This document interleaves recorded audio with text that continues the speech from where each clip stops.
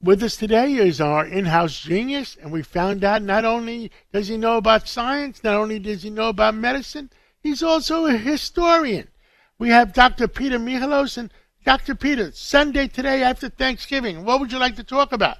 Well, we all survived our cholesterol bullets, and I forgot my Lipitor spray on Thanksgiving, and I'm glad that it's over. I don't think I'm going to be eating meat for a while, and we've got to stick to our intermittent fasting diet so we can stay thin and continue with our longevity plans.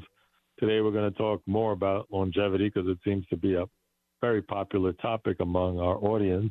And we always want to start with defining what longevity is and what age is. Our chronological age is how many times we went around the sun, and that's how many birthdays we've had.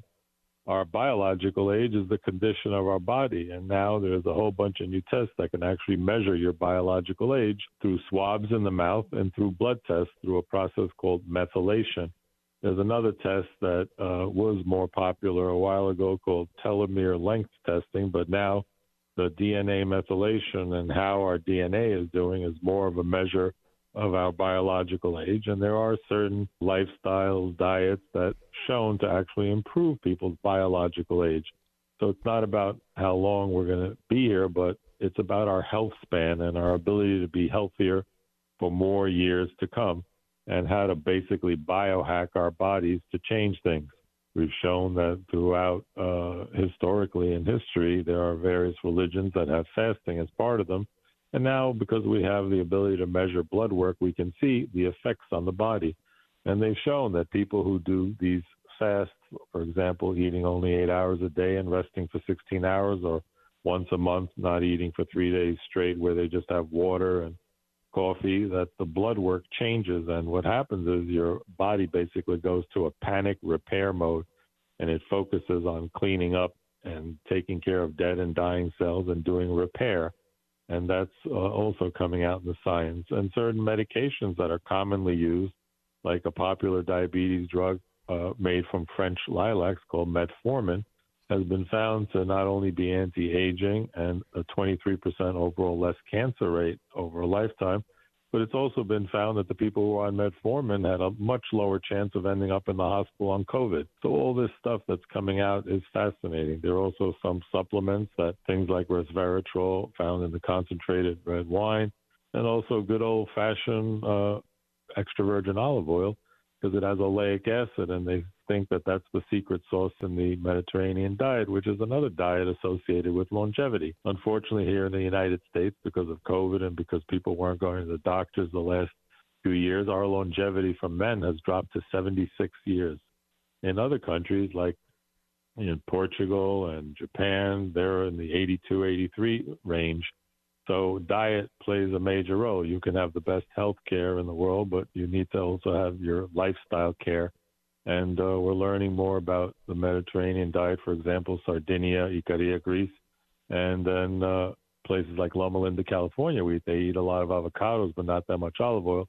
That has also been found to contain a lot of this oleic acid.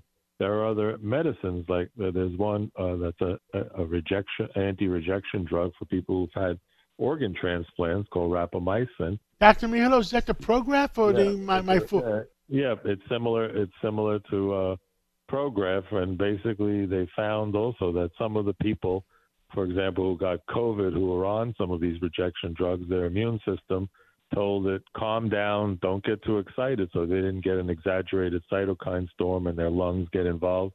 So it ended up that was partially protective. But a big study in Germany found when they gave it in the animal model just in short bursts, they found that it increased the longevity of the animal study models. And there are actually clinical trials going on now in humans and measuring the biological age. There's going to be a test that's going to be a lot cheaper than the current ones that are available.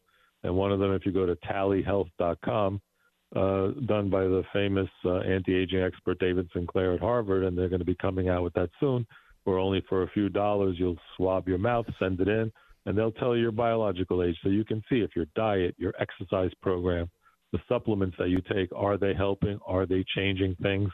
And it'll be an easy way to see if you're actually slowing your aging process down or reversing your aging. So these are some of the exciting things that are happening in healthcare and also in the treatment of lipids. They found that certain new medicines called the PCSK9 inhibitors, like Praluent and Repatha by Amgen, they actually reverse cardiac blockages, and they think that that's going to be another weapon in longevity and preventing heart attacks and heart disease. So we encourage our listeners, talk to your doctor, review some of these things. There are doctors who specialize in anti-aging medicine and concierge-type care to look deeper into what they can do to try to help you identify the problems. But start off with your doctor, get your lab work, and try to, basically exercise and stay healthy, consider intermittent fasting, and just try to maintain your health. And aging should be labeled a disease, because basically a lot of the things that happen to us because of aging. So if you slow aging down, we're going to save trillions of dollars as a society, just not getting as many diseases related to aging. Thank you, Dr. Peter Michalos. Thank you for the update on the anti-aging. We all want to live longer, and we'll catch up with you again in the next few days.